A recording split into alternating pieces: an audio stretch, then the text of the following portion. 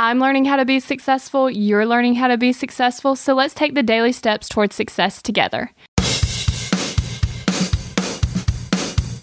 Today's tip from Success.com's article, 9 Ways to Stop Procrastinating and Get Things Done, is understand that fear, as an acronym, is false evidence appearing real, and that luck could mean laboring under correct knowledge. So this tip brings up the point that we might be procrastinating because we're scared. Scared of what? Maybe it's success or failure. Either way, we're going to have to push through that fear regardless. So the acronym of luck suggests that the more we know, the more comfortable we feel to take action. So you might just have to research it just a little bit more so that you can start tackling that task. So look at the things you're procrastinating that you need to get done. Why aren't you doing them? Do you need more research, or do you need to just power through the fear?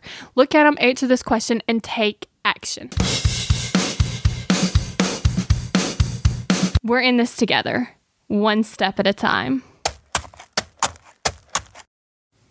Have you found yourself Googling, how do I stop procrastinating? Here's the thing. When you search that, I'm sure you found hundreds of tips, tricks, hacks, and strategies. In fact, I've shared several of them here on the podcast. The only thing is, did it work? Are you still procrastinating?